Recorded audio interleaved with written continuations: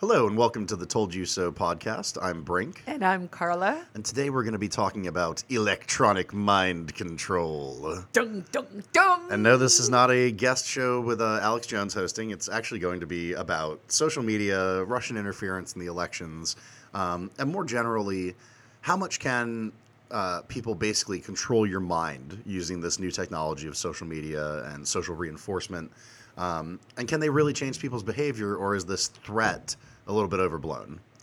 That is a good question, and I'm not even sure we're going to agree on the answers here today. But what sort of sparked this conversation was the documentary Cambridge Analytica, and that sort of question of there was this tech company, they were using tech really well, they worked on the Trump campaign, and apparently now everyone's butthurt because they feel like there was an unfair advantage. And so I think part of the question we would like to explore today is whether there was an unfair advantage, whether you can control people's minds through social media, and what the role of propaganda might be. Oh boy, my voice just cracked like a... I know, mine cracked too. Hello, everybody.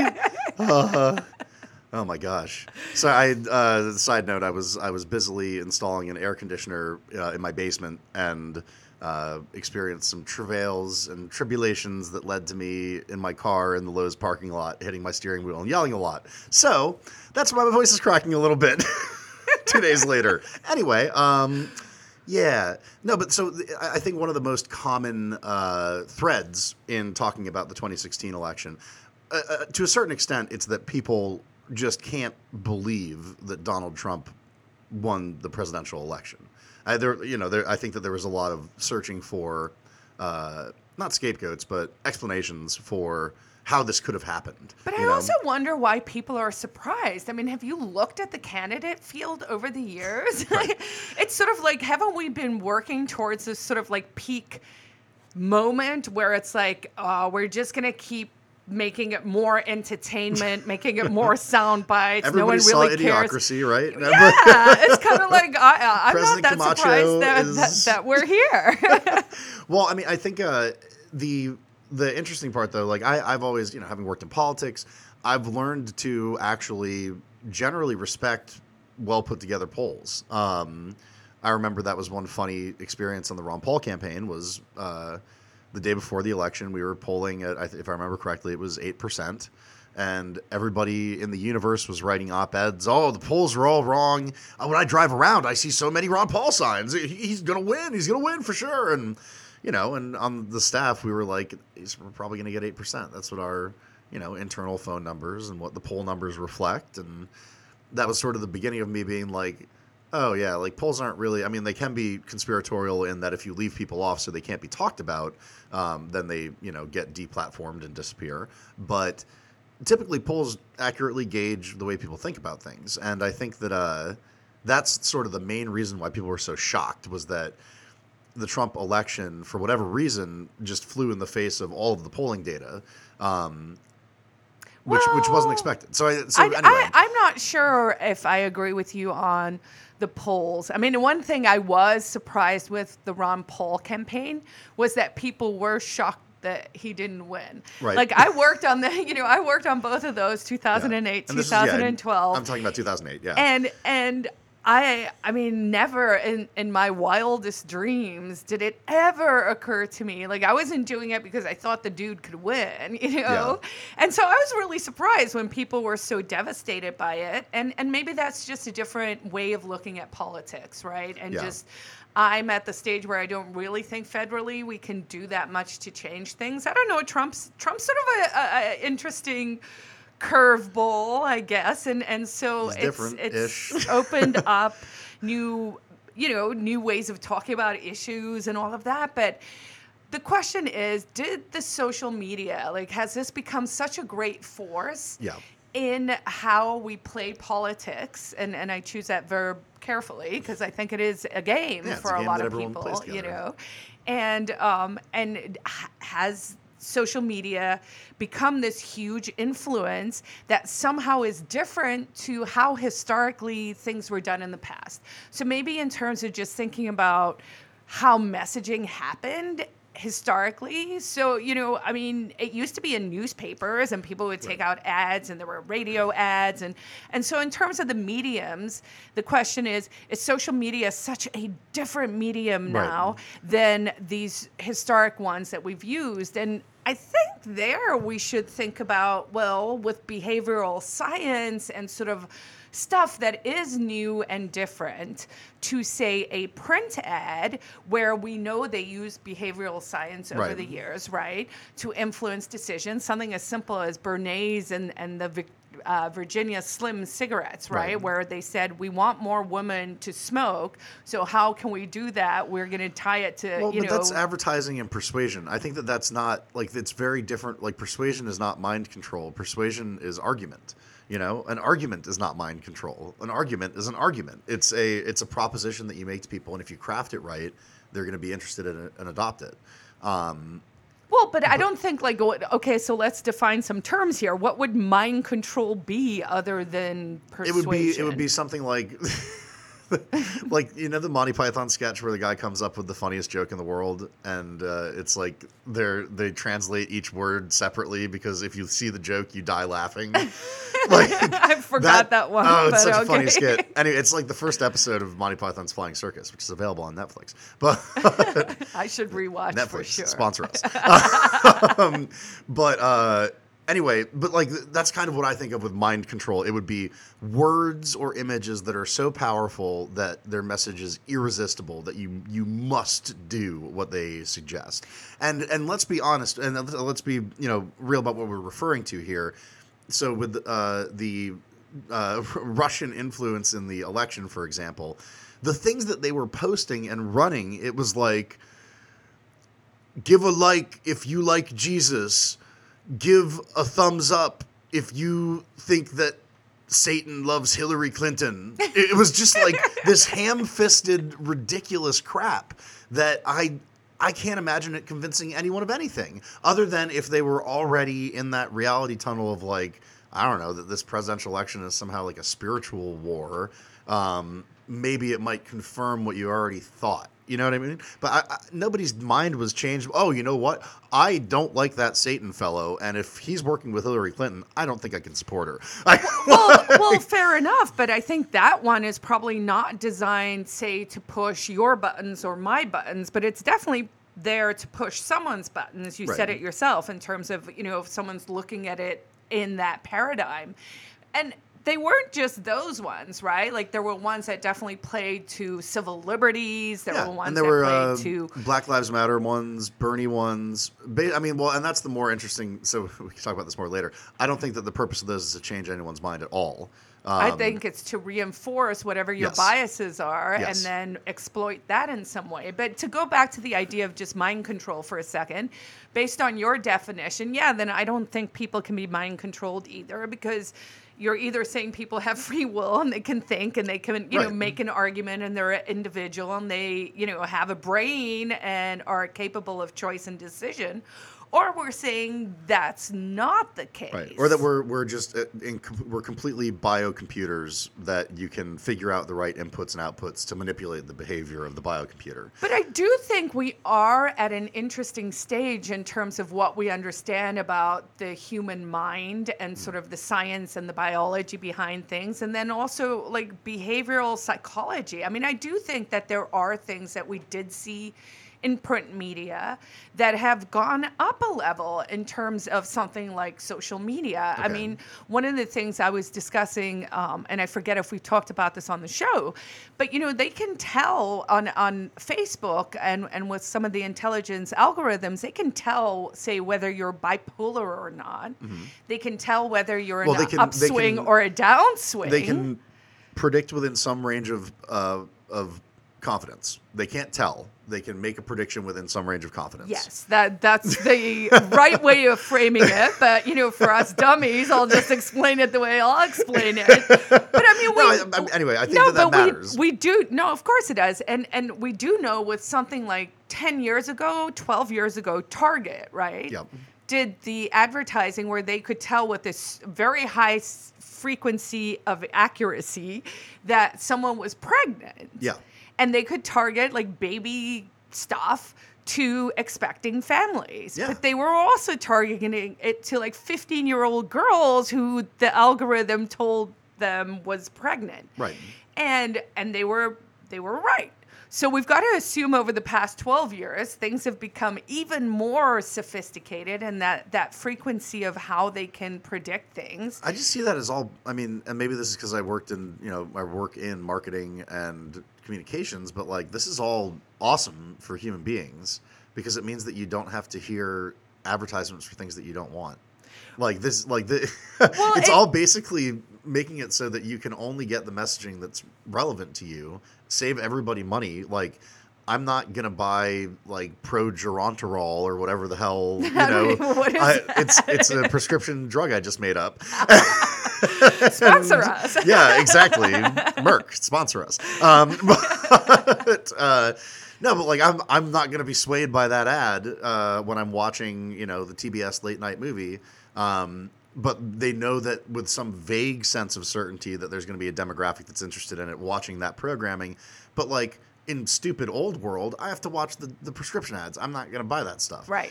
In new Facebook world, I get ads for like T-shirts with quotes from a Robert Anton Wilson book overlaid on an illustration from a Tolkien thing, with like a hat that has my favorite band on it. And it's like, that's the kind of, and I could be creeped out by that, or I could be excited that it's like, this is the next level of product creation, the next level of capitalism in some ways, where it's like, you can figure out what people want and give it to them. And I love all of that, and I absolutely agree with that. What I was laughing at is the only push ad I get, like somewhere along the line, I think it was because I really went online when everything with the internet for commercial use and just general consumers like me was starting. And I just trained my brain from the start. I hate advertisements. Yeah. I always have, television, anything. And so I just train my brain not to see them. So I don't see them. But the one I do see on Facebook, and it must be because I don't really click things and I think, I don't give them much information, is always something about a South African girl in an American world. Like consistently, just these weird T-shirts. Oh, with yeah, and you get them, because you give them the information, they can auto-populate the ads. Right. So, like, yeah, I've gotten, like, born and raised in New York, but New Hampshire bred. bound. Or exactly. Yeah, and I'm like, all right. Yeah, and those ones do make me laugh because they're kind of endearing and they're sweet. But the ones that are like kind of evil that I worry about are, if we're back at the bipolar example, it's like if someone is, let's say they're in a bipolar upswing, and you're a gambling company that's like, who's a really good target market for my product? Right. Bipolar people in an upswing. Can we market free coupons to them and just lure them into our business? And so it's that kind of stuff. I mean, I'm not saying it should be illegal or anything. I just think that we should be aware of it. Yeah, and also people, I mean, I think that you have to develop like a somewhat sophisticated awareness of the fact that people are constantly trying to convince you to do things. Like that's life as a human in the modern world, is that there's a book I read in high school, and I can't remember who wrote it, but it was called Everything's an Argument. And man, it set me up to be the total jackass I am today. But it's also it's true. Everything is an argument. No, I mean, like even just saying, man, nice weather today. That's like an argument for social lubrication, the agreement that, yes, weather is good. We like nice weather together. We have something in common. It's like an argument for friendship in a way. Yep. And if you analyze all these different forms of communication, you can see how, and you don't want to go over the top because, like, beyond that door lies serious neuroses. But there's always a meaning behind the things that people communicate. And if you don't have that awareness in the modern world, then, you're getting served up all this irresistible stuff. And you don't realize that, like, you can't buy it all, or you can't have it all. But if we're looking at sort of like general societal rules, I think like everything's an argument, not a fight, just a debate or a conversation. Everything is. But then we need to add into that is the caveat emptor, right? The buyer beware thing. Right. And I think we've stepped so far away from individual identification and individual power, right? Like we always have this sense that like you, the individual, are just somehow getting screwed. But if you like flip that mindset and you actually think about yourself as I am the decision maker, ultimate power, exactly. Like I have all this power and I will decide, you know. So this concept of someone like, you know, Cambridge Analytica coming in and making these ads that somehow like convince like these sea of people. Right. To me, it seems way more likely that Trump won the presidency because he was a playboy in the 80s. He's been in the media forever.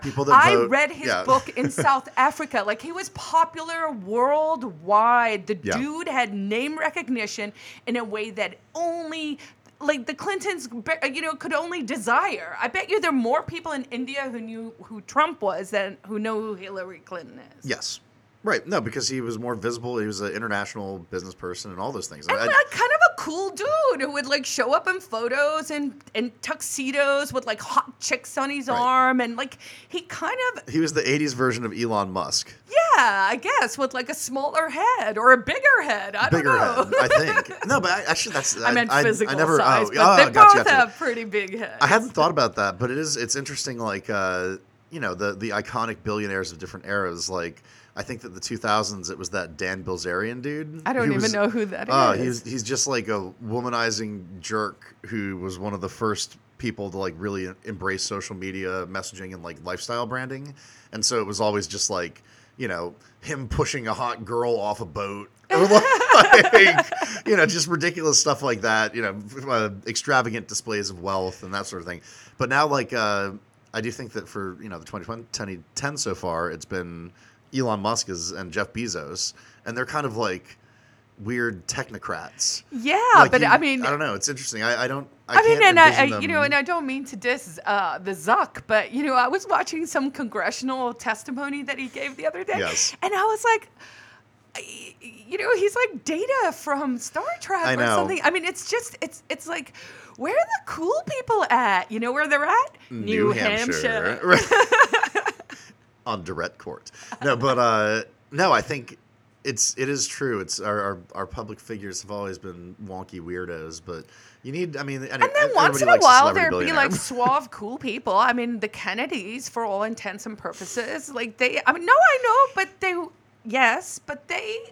like had this persona, and you know, it's kind of like, I don't know. That's like, a whole different story of like how you turn a little more glamour and glitz. I mean, I just have this sense of, you know, the politicians in the field. It's kind of, it's gross. Like, I don't want to hang out. Yeah. There is not, I'm sorry, man, because, you know, I have a lot of progressive friends. I get it. Half my friends are Democrats.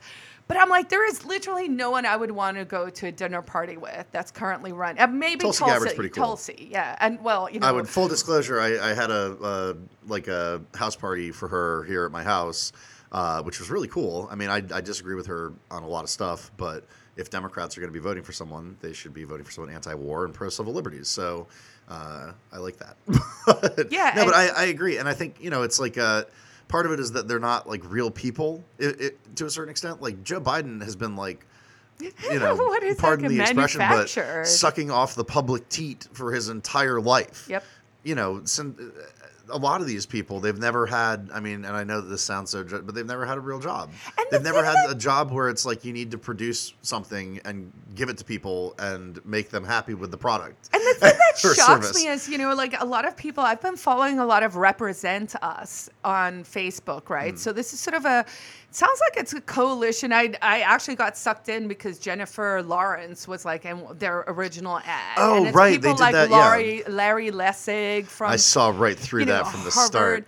And no, so it seems like it's supposed to be almost like, I mean, if there was like a mashup of progressivism plus libertarianism, like it seems like it's trying to kind of play in that space. But everything I see posted about that is about like corruption in government. Yeah. And I'm kind of like, but it's built into the system called government. Right. The minute you're like entrenched in it, you're on the graft, man. You're helping your buddies. You're living off the teat of and I don't think that it's corruption in the way that people typically think that it is. Like people make all these assumptions about like, oh, they're handing off briefcases of cash to these congressmen, and it's like, Well, I don't know, or man. they're flying literally like bales of money to some foreign country. I mean, But that's no, what here's the thing. State These Department things does. are, That's not a but company these that's doing things that. are exactly. But these things are in plain sight. Like Yeah. there is so much corruption on so many levels. I'm just gobsmacked that anyone is still like, yeah, we can fix this problem. I mean, I guess the thing is, though, you have to look at it all relatively, like the level of corruption, what people expect. So, for example, in a lot of countries, like the corruption is endemic through every part of every orifice of the government. But I think it's like that here. Really? I mean, I've never had to pay a cop a bribe to like get away with not getting arrested. I've never had to pay a bribe to But get you don't paperwork think that moved a to the front of the police queue. union, with the way the contracts are negotiated, we're just getting extorted at a different stage? I Right, mean, but I that's think totally it's like, happening. but that's a totally different and more attenuated version of what people think of as corruption. Like, I think that that's more like you could call it like incentive corruption or like institutional incentive. You know what I mean? I Like, read a thing this morning that it was some private company that is working with the defense. It's a defense contractor working with the Department of Defense that literally overcharges by 4,000% on Yeah. line item stuff from, so this screw costs $3 in the real world. We're selling it to you for $3,000. Yeah. And it's just like, wow. yeah. Well, and it gets $12,000. right with government purchasing and that kind of stuff. There's a lot more like graft. But I think I don't know, and I feel like I'm obsessing about words today. But I don't know. Corruption seems. I think that the character of the problems of our various levels of government. It's not that there's people handing over briefcases of money to other people. It's that there's like incentive systems in place that keep this status quo that came into existence after World War II just rolling on forever, particularly with the defense spending and stuff like that. And of course, like there's a huge amount of anytime that there's government purchasing, anytime that Medicaid, there's a ton of corruption and fraud. I mean, $2 trillion the day before 9/11, that audit came out. That discussion was literally never held after that. And it's much worse now. I think it's over $4 trillion. And they just don't know where it is. No, and if I remember correctly, is it Anderson, the accounting company, Arthur Anderson? Yeah. Yeah, they declined to work more with the Department of Defense because they're like, these people don't have books per se, and we can't audit them because they don't have the records that we need. Like they didn't even keep basic accounting of all this money, trillions and trillions of dollars. But I think that's also just part and parcel of something being too big. It's just too unwieldy. Right. And I think one way people should think about it is if you have, like if you're involved in any kind of either your family unit, whatever size that is, whatever your job is, I've run nonprofits in past lives. And let's say like you're running a nonprofit that has an office of like 4 people and then maybe like 16 volunteers. So we'll say we got 20 people. Within 2 years, if you've implemented like some software program and you've had one set of turnover of people, things are not working according to whatever the specs were 2 years ago. That's with like 20 people in something you're directly in control of. Right. Now imagine the government. Right. Yeah, I mean, I don't know. So so that's interesting. So their main charge with that group is corruption stuff. I guess I just don't see that as like the central issue that needs to be dealt Are we with. talking about The Jennifer Lawrence group? Represent Us? Well, yeah, that's mostly where they're posting. I mean, they're trying to talk about lobbying. They're talking about money and government. And I'm like, but money and government are like, they go hand in hand because what government is, in its very heart, is just handing out favors. It is taking something that should be equal opportunity for everyone, same opportunity to do things, and government just creates special classes of people and hands money to, like if people want to get money out of if people want to get money out of government, what they need to do is make corporations pay 0 taxes. That's how you would get money out of government, because suddenly what you've done is you've said there are no special classes. No one needs to negotiate about this. It's 0. That's how it works. Second best to that would probably be a fair tax of some sort where we just say it's this. I bet you, though, within 2 years, it would have carve-outs already. So you got to make it 0 and let people be free. That's what I got. I'm not against any of that per se. I don't know. I don't think that I don't think that all government does is hand out favors. I think the government conceptually should do a lot of things that are actually good and reasonable, like be the adjudicator of disputes through the court system and the enforcer of contracts, et cetera, through the executive branch. There's a bunch of things that government does that are outside of the realm of Congress. Should do, but that I posit are also corrupt. I think the justice system in this country is entirely corrupt, and I don't think justice is served anymore. Criminal justice, basically. Well, but torts work pretty well.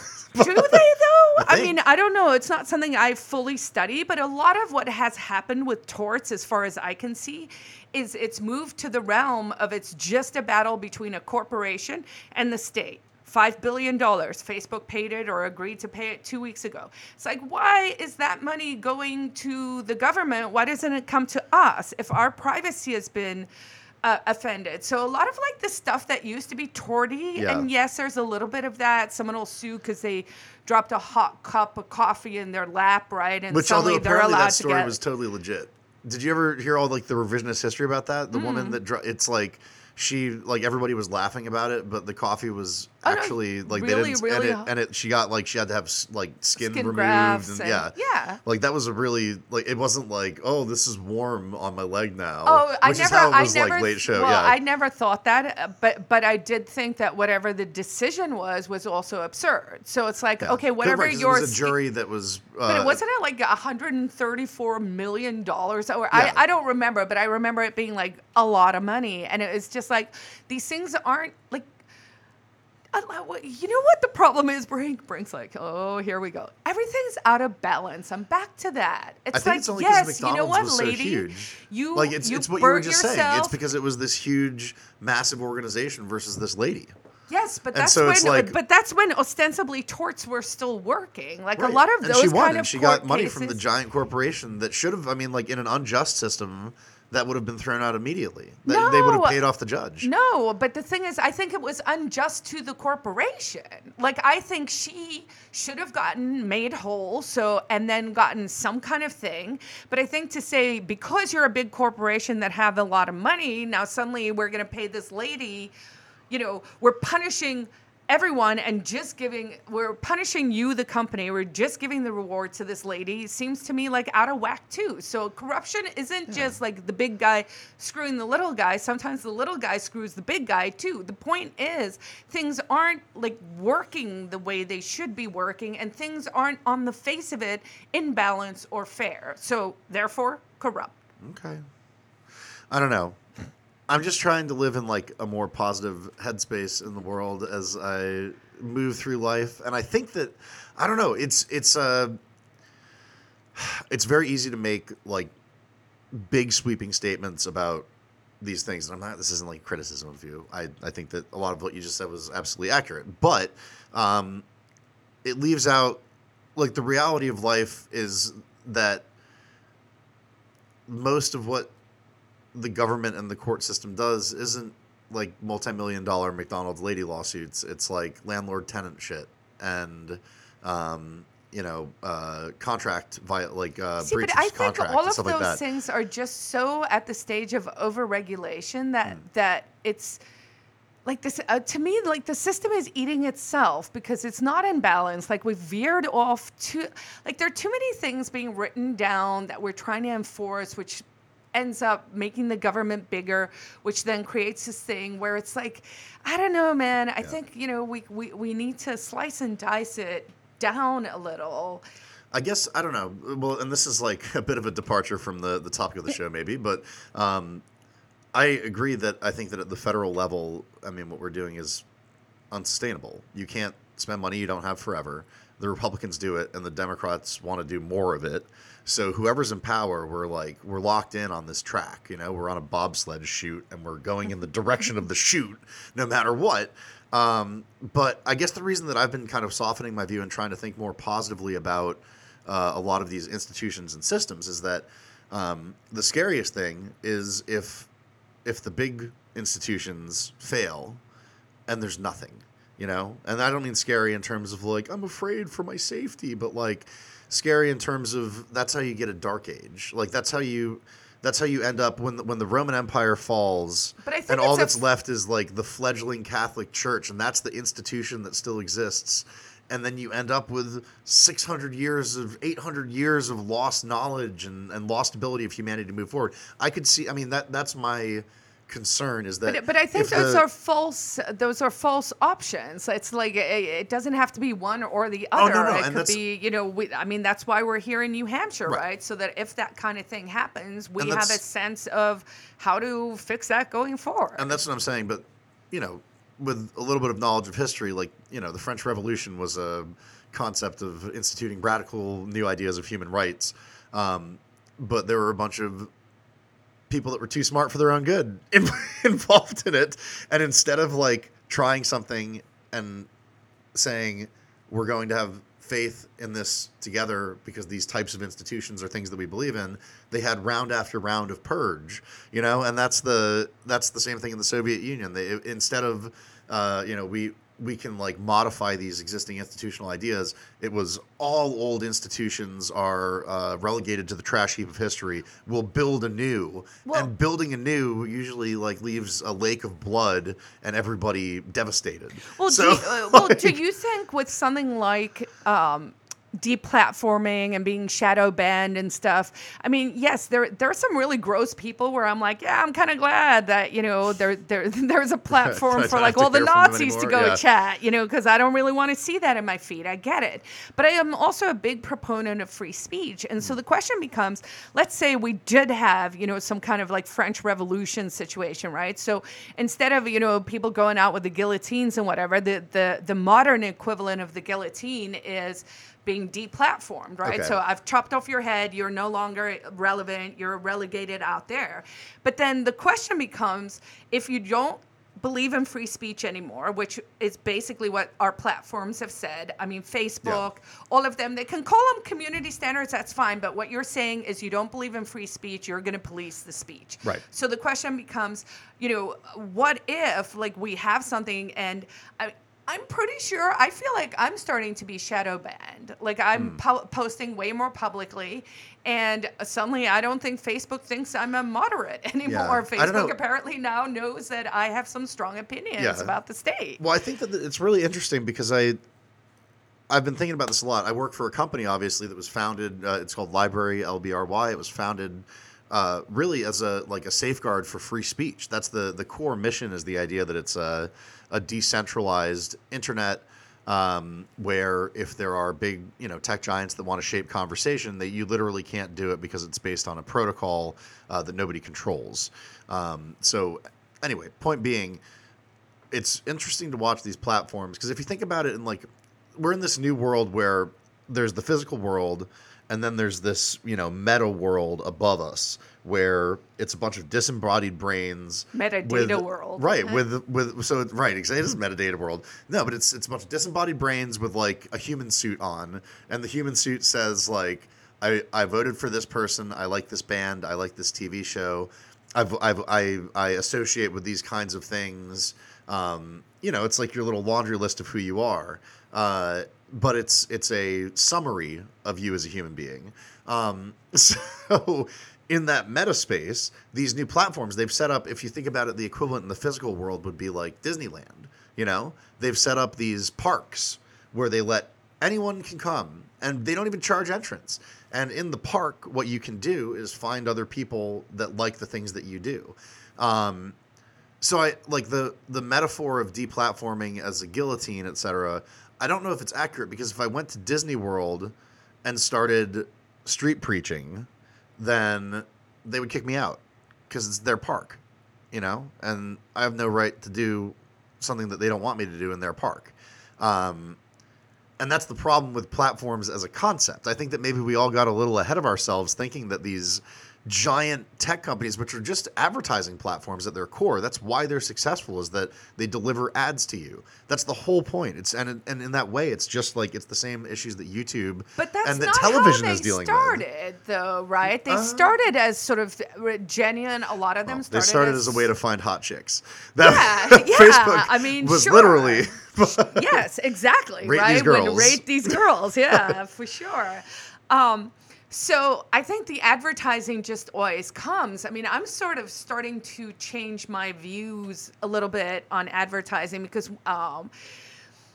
I what was really cool is there was this little moment where it was pretty much like people. It was about when products were remarkable, meaning that people would tell each other, right? So it became like you couldn't really lie about your. You couldn't be like, "Hey, these cigarettes means you have a yacht and Right. a hot chick in a bikini and blah blah blah." Because turn it's like, into a sexy camel actually, man. everyone knows that it gives you wrinkles and makes you die. Right. And so there was this moment, and I feel like we, once again they figured out. I mean, I think there's this constant just quest of people who want to sell you shit. Yeah. And it's amazing because some of it is really the stuff you want, but a lot of it is just crap. Well, and I think the other thing that's so interesting is so much of it, it's not just people that want to sell you shit. It's people that want you to buy it from them and not someone else. Because that's more like the revolution that's happened. It's that now there's 30 companies that are making that goofy t-shirt. And they need, they all know that they can target people really precisely.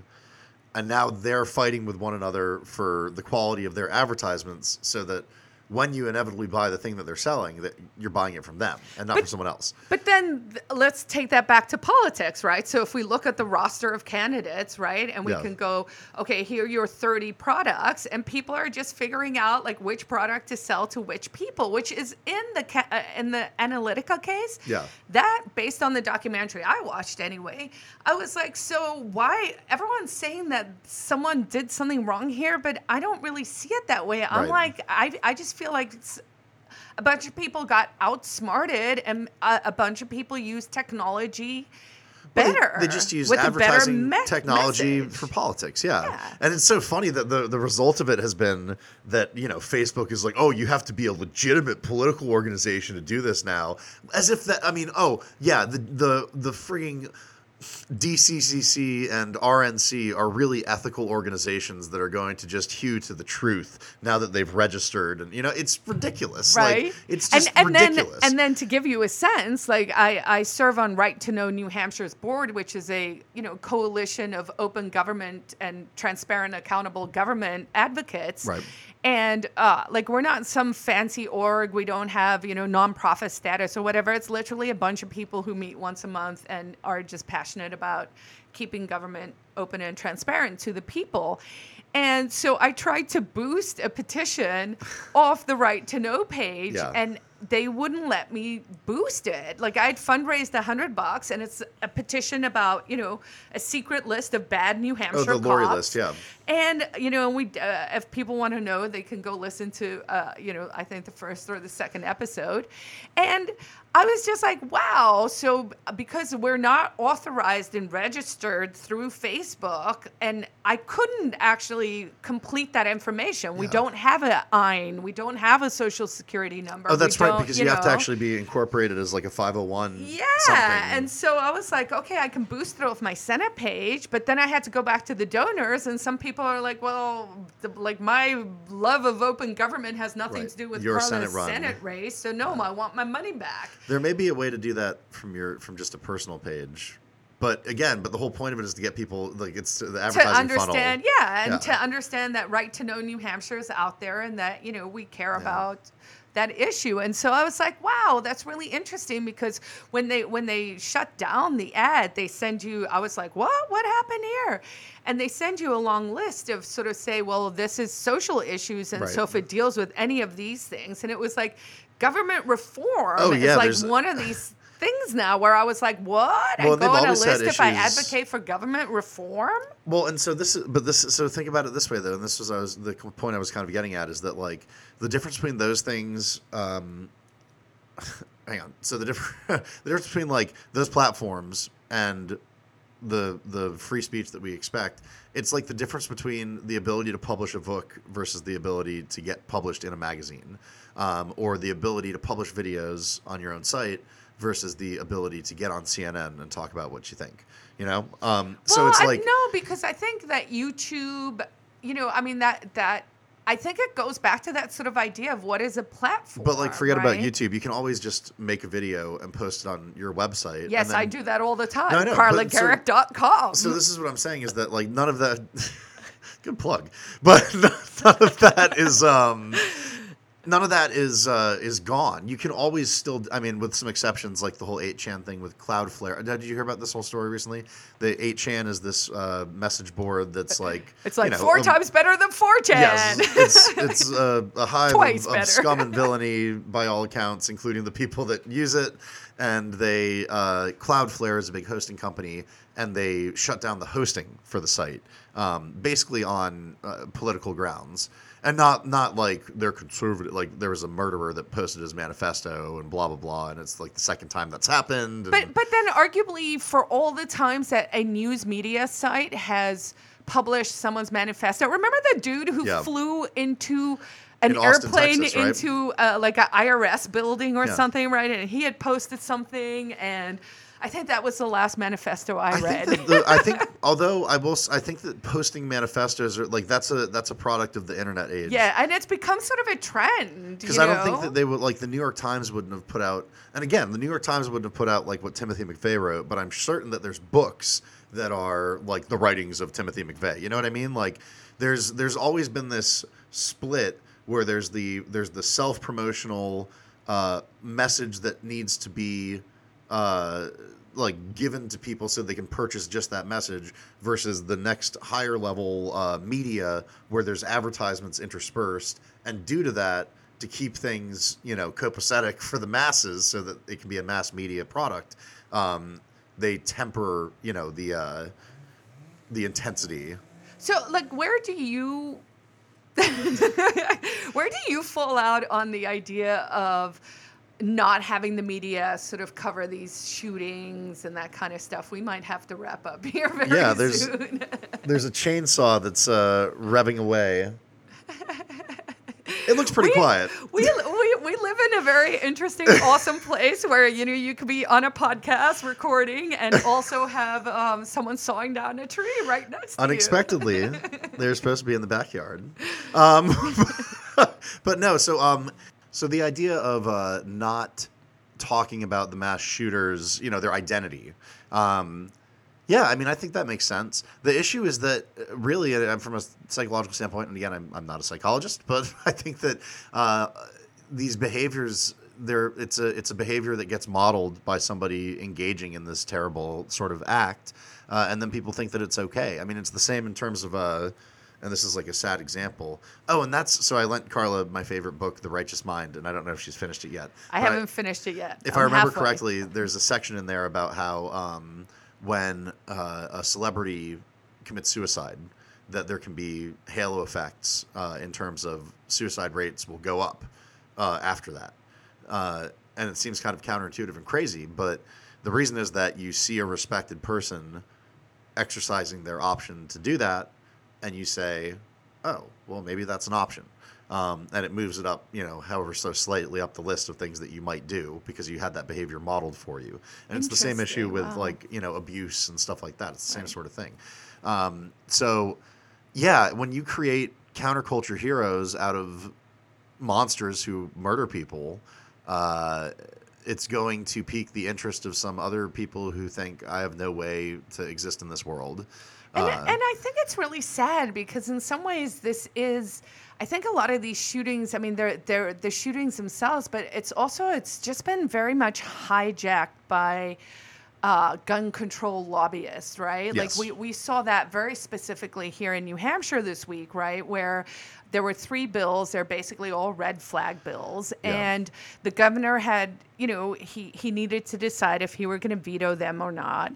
And the bills had actually been on the desk of the Democrats for a while, and somehow they waited until the Monday after 2 weekend shootings to bring it out. So there was this hoopla here where people were saying people on both sides were sort of politicizing things, right? And the governor in the end did the right thing, and he said, look, we are the safest state in America. We have very lenient, I guess, if if you're looking from a control paradigm, gun laws. But basically, we have really good.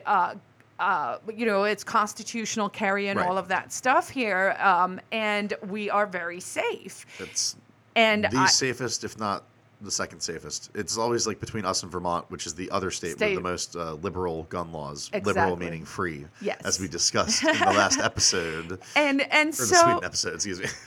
and so there's this issue of, if we're going to circle back to the concepts of sort of propaganda and mind control and how, do people. So I think it's important for people to think about how things are being exploited. And so I feel like the media, or at least the mainstream media, I think it would be fair to characterize as people who would like to see more gun control. Typically, yeah. And so there's a vested interest for them in terms of furthering their narrative to definitely to cover these stories and to Right. cover them in a certain alarming way. And if you talk to the average person in America now, they think school shootings, or people dying from these kinds of things have gone materially up. But statistically speaking, you're more or less likely to get harmed by a gun now than you were in the past. Right, and not just in your person, like the murder rate has gone down, murder with guns has gone down, school shootings have been, from what I understand, about the same. But the idea of like school shootings and mass shootings and using all of these different terminologies, where I think mass shooting means any shooting where where more than 4 people are injured. But that includes all sorts of things like bar fights, and you know what I mean, where it's like that. When people say mass shooting, I think that typically they mean a guy goes nuts and shoots up a bunch of strangers. And that's like, that thing by itself is not on the rise. And gun violence in general is falling. And I think that just what you're saying about the sort of propagandization of these events is that what's really unfortunate about it, and it's the same thing with like economic policy, it's the same stuff that gets trotted out over and over again.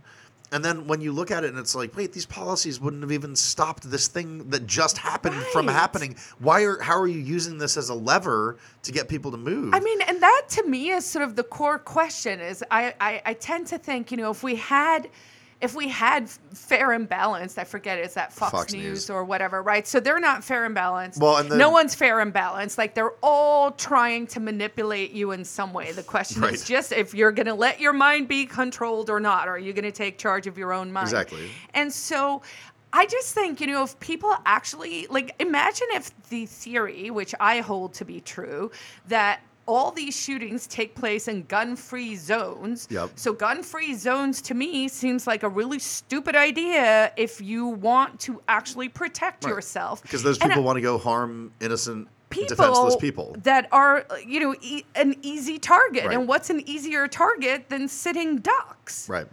Literally. And and so I always think, but imagine if the message that was being put out there, like if I could wave my magic wand and be like, in my perfect world, people would know and understand the following things. Right. The thing would be that, you are a individual and you're allowed to make up your mind yourself, and that logic must surely dictate to you that if there's this one place that doesn't have guns where everyone goes to hurt people, Right. maybe the solution isn't to take more guns away from people. Because you know what? The other thing is, criminals don't follow laws. Yes. Like that guy, whatever gun control you introduce is not going to solve this problem. Right. So and in a lot of ways, I mean, as we talked about on an earlier show too, it's like the point of the law is it's not to prevent something. You can't prevent something from happening with a law. You can only formalize how it gets adjudicated after it happens. So that's all this gun control. It's like if you want to murder people and you don't care that it's illegal for you to buy a gun, you're gonna do it anyway. Anyway, this is all, and also just to bring it up, I would say that like the equal and opposite poorly reported issue would be crimes by immigrants, undocumented, documented, illegal, legal, whatever terms you want to use, but Oh my God. I listen to Fox News in my car because I have satellite radio. So I like to get, I like to be tuned into the reality tunnels that are available. And man, so it'll be like, we use tonight. Reality tunnels in air quotes. Yeah. No, but it's like, it's like tonight, an illegal, undocumented Mexican murdered a beautiful white lady. and it's literally like, didn't we see that with Reefer Madness? Hold on. What is the messaging? And that's what drives me insane too, right? Is if you're a student of propaganda and marketing and messaging and persuasion, there's nothing new. All that changes is like who's trying to hysterically sweep a certain group of people up to do what? ? And so everyone should constantly be asking themselves, who's trying to make me do what for what reason? And would it be better if I just hung out with my friends and gardened a lot? Right. Well, and the reason it keeps working or not, the reason it keeps landing with people is that humans are humans. And so like we have somewhat predictable levers that people can push because we're monkeys. Well, the thing is think also, about the fact that we're monkeys. But That's the thing is, it's people who are attracted to power, I think, and control where this thing goes, right? Because I was joking before the show. I said, I'm going to start my own movement, and it's going to be called the MYOB movement, the Mind Your Own Business movement, and everyone should just mind their own frigging business. And think about it. If that was actually the case, then you wouldn't actually have to worry about poverty and other people's problems, because you would start first with your own. You know what? If you want universal health care and you are not a fit human being who is doing everything humanly possible to make yourself healthy by yourself, by what you eat and what you put in your mouth and how much you exercise and how much you sleep and all of that crap, screw you. I don't want to pay for your health insurance. Well, that's what the choice I'm making. That sounds like an argument made from a place of privilege, of ability to take care of yourself. You know what? The only way the world moves forward is when people, I give to charity, I help, I work at food banks, I do all of that stuff Some too. of my best friends are charities. Exactly. And so it's not privilege. This is how things evolve so that we all move forward and prosper. Right. I'm just playing devil's advocate, I obviously. understand. But I think that, and I get what you're saying. I think the counter argument is obviously it's where there is some value to the privilege argument. There are people who actually can't do those. Like, if you have like a really serious disability that stops you from working ever, and your parents die. I know that now we're talking like lifeboat scenarios, but there's all kinds of people that exist but you know what? in a world of hundreds of millions of people. I've started thinking about this, and these kinds of like outlier, ridiculous scenarios that people bring up as counter arguments to stuff. I'm calling it straw man. It's like, it's nonsense. I'm tired of it. I'm not even having that. Like I have, there's I know people, where their kids have Down syndrome and they can't live without a helper and their parents aren't wealthy. Like, what do they do? Private charity, voluntary help, churches, all of that, right? So I'm back to if we geographically go back to, instead of going, I need to care about the whole friggin' world or America or whatever. Like I'm down to, I care about my state and my city and most of all my street. And if people can just reclaim your independence by actually going back to, like, I want to inspire people, and I will wrap this up because I know we're close to time.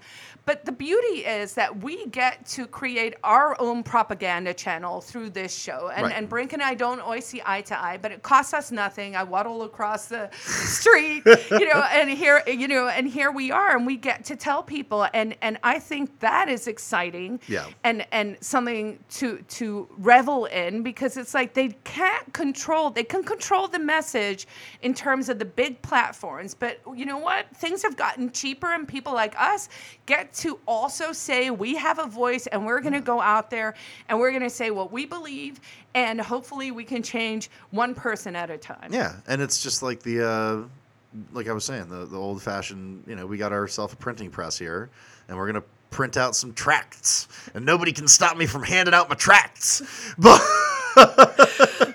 we will be doing a truth drop every week, every Wednesday. No, but I mean, yeah, I think that the issues you're just talking about, and I get, I like to overthink things, so I like to think about how would people react when you tell them that, and it is that they think about the outlier cases. I think partially because that's been like the pitch, and it's kind of funny that the state as an institution has gone from like theoretically, like everybody thinks that it's like protector of the weak and also rapacious stealer of all value. Well, it's that's so why, but contradictory that to me is why I feel definitively entirely safe in saying that it is a entirely corrupt system at this stage, at least on a federal level. Yeah. It's because of that. It's because like they got a finger, like they're working it from all angles. Well, and that there's like, it seems to me that there are like processes in motion that apparently can't be stopped. Like that's when you watch poor Senator Rand Paul. And I know that'll probably, I mean, some people don't like Rand Paul because he's not libertarian enough. Some people hate him because he's a Ayn Rand acolyte, libertarian radical, which usually, if you're in that zone, you're probably doing something pretty right. But no, but like when he talks about the federal budget, and it's like, oh my God, you guys, like we keep funding the government with continuing resolutions. We don't have the money that we need for these things. We're pretending like this doesn't matter. Like there's candidates and now like the whole modern monetary thing where they're just like, no, it doesn't matter. It's all fake. So that means that there are no rules. And it's like, no, sometimes like if you play checkers, it's all fake. But if you break the rules, the game doesn't work anymore. If you start saying my checkers can fly, then the game's not fun anymore for anyone. But I mean, honestly, here's where we're at: is the game is working just fine for a whole lot of people, and those people are either in government or crony capitalists, right? And that game is working pretty fine just because look at they're the average exploiting income in Northern Virginia and around Washington D.C. for the past decade, if you want proof. Yeah, and so I mean, it's real, it's true, it's there, and it's up to the rest of us to just say enough's enough, and we don't even have to take them down. All you need to do is you need to withdraw your consent.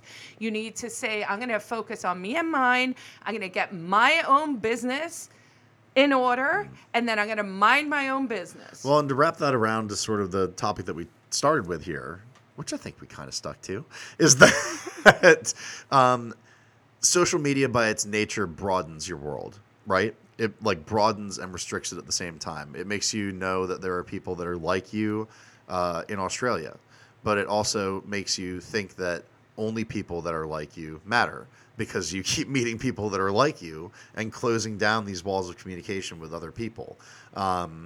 So yeah, I mean, it was really interesting. I was listening to this, I forget the name of the guy that was talking, but it was Glenn Lowry, and he was interviewing a gentleman that spoke about political polarization and how these, tribes have gotten much more willing to fight, sort of, or like their identity matters a lot more to them. Like one of the things that they used an example was now there are far more people like Republicans that would be much more concerned with their child marrying a Democrat than with their child marrying like a person from another ethnicity, or these things where it used to be like, guess who's coming to dinner? It's a Democrat. Wow. Unacceptable. Wow. They got to remake it with like a dude with a man bun instead of Sidney Poitier. But the thing is also, just to get back to the messaging, like one thing that really shocks me is, did you know that only about 1% to 3% of Americans earn the minimum wage? Yes. Right. And then think about how many times a week you hear about the minimum the fight for wage. 15. Yeah. And that's been over the decades, right? So I think that's an example of manipulation, because here's a real truth. There are more libertarians in America than there are people who earn the minimum wage. Yep. So why can't our ideas about peace and prosperity and free markets and cooperation and trade get any airtime unless the entire our system is corrupt? Because our ideas aren't recruiting tools for organized labor, which is what the Fight for 15 is. I mean, if you notice, I think it was the Janus decision happened. The SEIU sort of dropped off the face of the earth as far as anyone caring about them. And now all of a sudden, all those same people are showing up and fighting for 15. Oh, they're fighting for 15 and talk about push ads on Facebook just to like bring it all back. That is certainly one I'm seeing a lot of, as I am getting a lot of